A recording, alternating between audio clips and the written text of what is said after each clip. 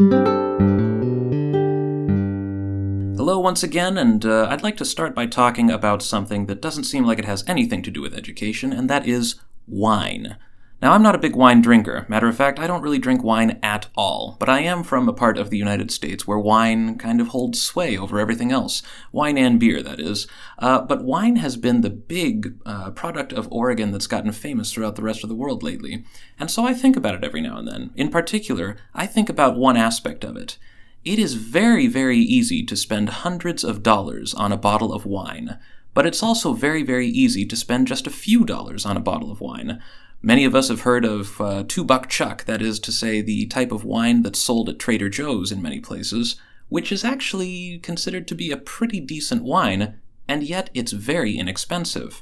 On the other hand, you could buy a Grand Cru from some other place, notice my terrible pronunciation there, sorry, and you could quite easily spend several $100s, even several $1,000s on that bottle. What exactly leads to that difference? Is there some huge difference in ingredients? Is there some difference in the processing? What exactly causes the difference in price of those two things? Well, one of the surprising aspects of this is that the grapes that are used in $2 Chuck are the same grapes that are used in some of the greatest vintages in the world.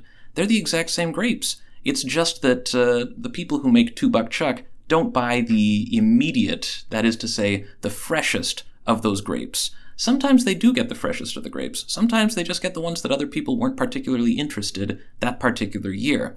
So the funny thing is, for many of these vintages, for many of these extremely expensive wines and these not so expensive wines, it's actually the same grapes that are going into them. And the funny thing is, the rest of it is pretty much the same too. They're not going through some strange different process. They're not going into some strange different bottle. They're not coming from some strange other place. In reality, what's happening is the grapes are being mashed up, they're left to ferment, and the resulting product is the wine. That's it. That's pretty much how you make wine, regardless of whether or not you are a major producer, a chic little boutique producer of wines. That's just pretty much how it works. And so there isn't really a lot of difference between the super expensive wine and the very, very cheap wine. Now, one very interesting aspect of this comes from back in 2001, where a person named Frédéric Brochet did a little study where he actually asked some of the best vintners and sommeliers in the world to try to distinguish between red and white wine, and to see if the way that he described a particular type of wine would have any influence on how people actually perceived its taste. Now, the funny thing about this is, what he did was, he took white wine and put red dye into it, and then asked these best of the best in terms of tasting wine what they thought of this red wine. And of course, all of them described it as a red wine, with all of the taste features that you would expect from red wine. Now, if you've ever had red wine before, and maybe you have, maybe you haven't, you'll know that it does not taste like white wine at all.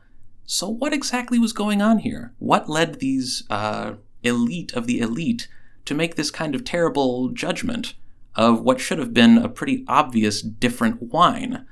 This is kind of strange, but it's something that pops up all the time. As a matter of fact, in 1972, there was a very famous case where all of the California wines were tasted by the expert panels and found to be more flavorful than all of the French wines.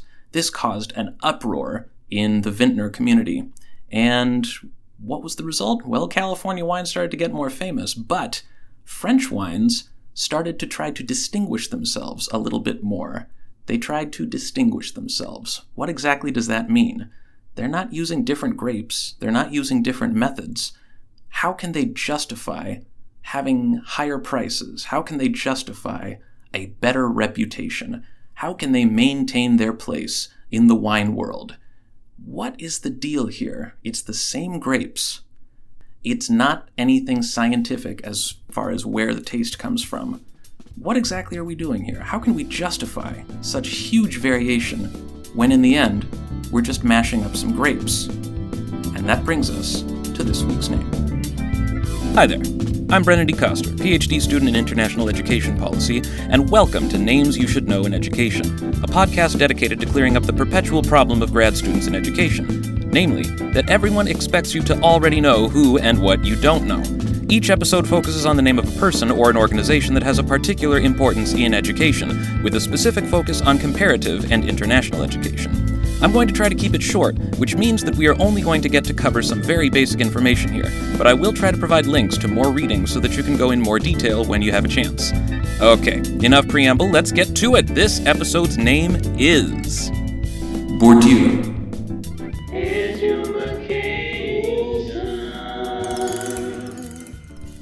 Bourdieu is a name that you're going to need to know. That's just the way it goes. You need to know who Bourdieu was. The reason for this is Bourdieu is one of the most cited authors in education, one of the most cited theorists in sociology in general as well. His ideas, things like field and habitus, cultural capital, other forms of capital, are all things that come into play in education constantly. So constantly, as a matter of fact, that I'm guessing you've probably already heard his name several times. If you don't know who he was, and you don't know his theories, I would suggest starting to do the reading right now. I'm going to provide some readings in the description of this particular episode that will hopefully get you an idea of what we're talking about here. But first, a little bit of background, and why I was talking about French wine and grapes. Bourdieu actually is from France. Well, rather was, because he died back in 2002. But he grew up in the southwest part of France, very close to Basque country, in Spain, actually. And the funny thing about this is, he didn't come from what you might expect, which would be a very wealthy family located in Paris, educated at the absolute best schools, and on the track to be a world-class professor from the time he was a toddler. No. As a matter of fact, Bourdieu did not even grow up speaking French. He grew up in a place called Dinguin, which is in the Atlantic Pyrenees region. His family actually spoke Béarnais, which is a dialect of Gascon.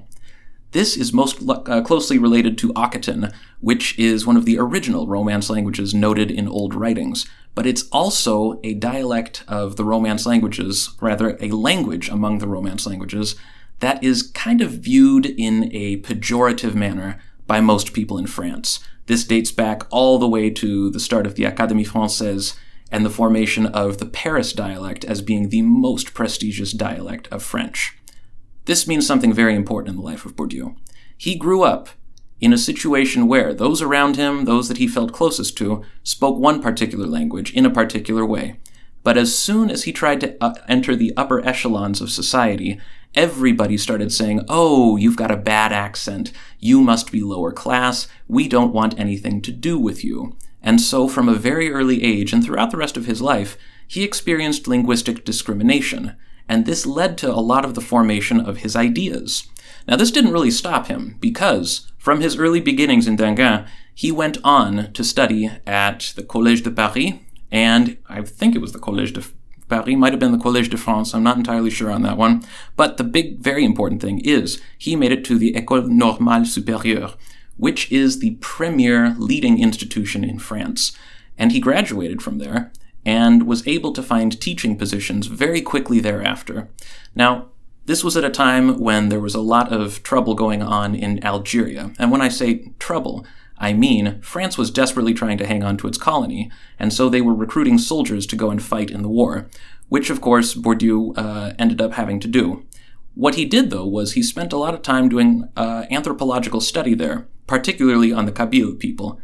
He actually stayed in Algeria after the war and continued field work right there, something that would contribute a lot to his outline of a theory of practice later on.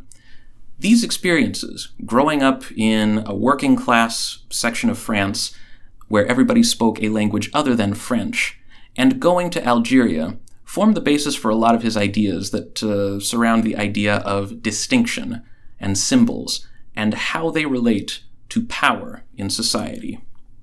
Now, that's the big thing about Bourdieu, power in society, and how power tries to perpetuate. How we try to use legitimation techniques to ensure that my power stays where it is, that I end up more powerful than you, and you end up less powerful than me. How we can justify saying, even though we're both people, and we both have 2 arms, 2 legs, etc., I'm still going to say I'm better than you. Now, how can I justify that? Well, I can justify it in a number of different ways. I can justify it based on my accent, based on the language that I speak. I can justify it based on the school that I went to. I can justify it based on the clothes that I wear. All of these things figure in to Bourdieu's work. Really, his work is about how power and class try to keep themselves where they are. It's important to note here, though, that this is trying. One of the big parts of Bourdieu's work is the fact that it was all about competition. He did not see what he was saying as purely structural, that it was purely deterministic. Some of his critics really did. They said, you're basically saying if you're born with an accent, you're not going to have the same outcomes as someone else. Well, in the aggregate, that might be true. But for individuals, not necessarily. And the other thing that Bourdieu constantly said was that this is something that is ongoing. It's a fight that we're in. We are fighting to try to make these things work. So this is not to say that if you have a different accent, you are automatically going to be at a disadvantage forever. It means that you might be at a disadvantage, but you're still fighting to gain power and control, and you might be able to do it. Some of the most important ideas that come from Bourdieu's work. As I've alluded to, one of the big ideas revolves around this idea of capital and the different forms of capital. Now, Bourdieu took a lot of this from Marx. That's one of his big influences. The big thing that Bourdieu looked at was the fact that when we are talking about capital, that is, these factors of production that we can control in order to have some sort of power in the economy, normally we talk about things like printing presses or access to land or access to various other types of machinery.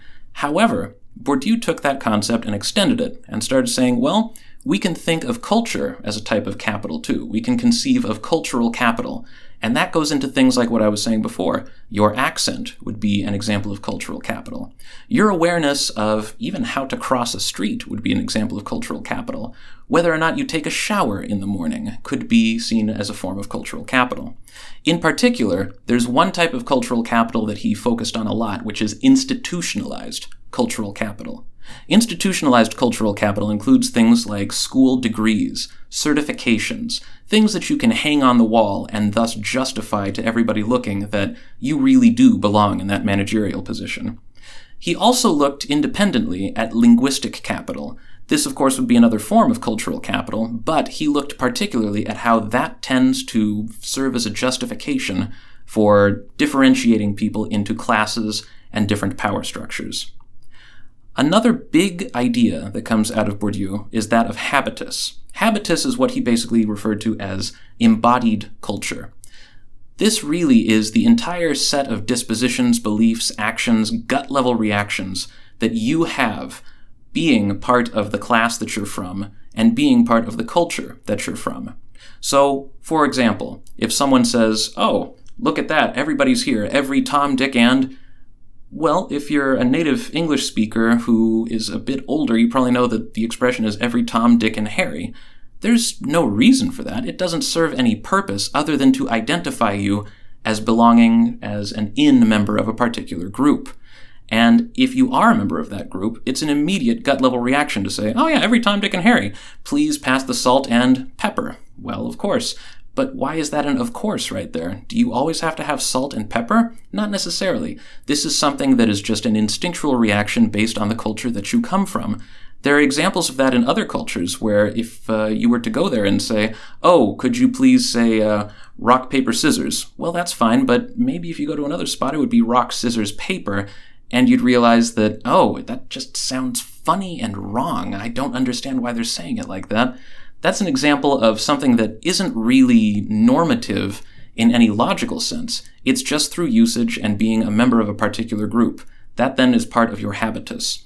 But that extends to other areas too, like where you would choose to work, what kind of school you would choose to go to, whether or not you would even choose to go to school, whether or not you even see it as a choice.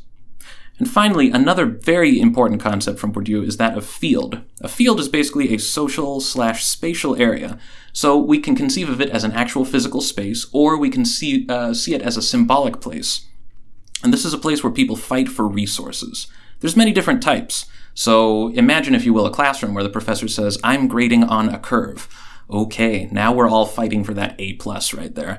So that is something that we would have to consider a particular field. But that's just one classroom. It would be both a physical and a cultural space right there, a social space. We can think of that in a very small sense, like one classroom, but we could think of it in terms of an entire school too. Who's going to be ranked most highly in the school? Which program is going to have the most prestige out of all the programs in the school, etc. These are all examples of fields that people can participate in. Now, you're not only going to be in one field. Fields, of course, are going to be hierarchical in Bourdieu's models, and you can be inside of multiple fields at the same time. The most important field, the biggest one that he considered, was that looking at power and control in general.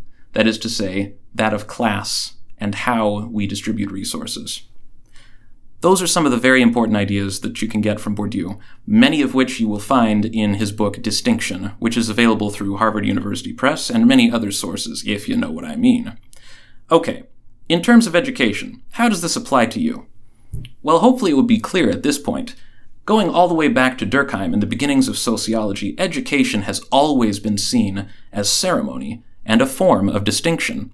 And going back pretty much all the way through human history, it's always been seen that the person who is educated the most, the smart person, is the one who is deserving of more resources. We can always justify giving that person more resources or power because that person is supposedly smarter than everybody else. How do we know that they're smarter? Well, that's pretty simple. See that degree that they've got on the wall right there? They went to school. See that certification they've got? See that special mark on them? That denotes that they are actually better than you, and they deserve more.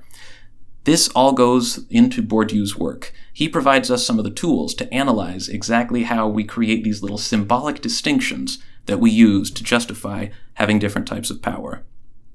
So once again, consider that wine.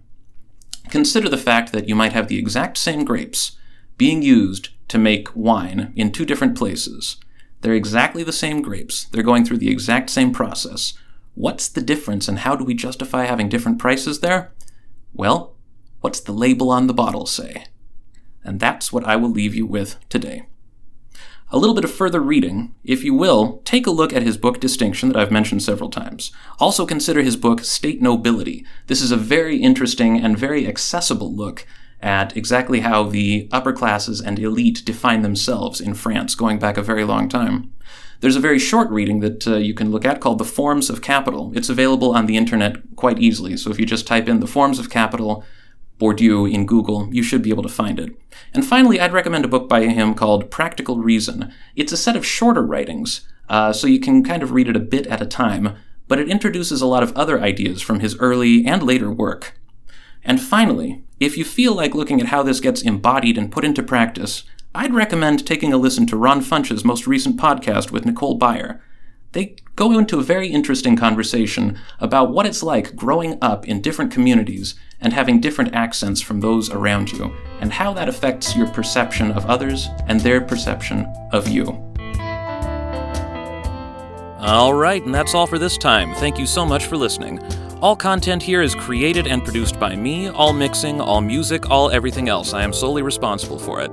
If you have a question or comment about anything I've said here, please feel free to write to me at nameseneducation@gmail.com. Once again, that's nameseneducation@gmail.com. All one word, all lowercase. Once again, my name is Brendan D. Coster.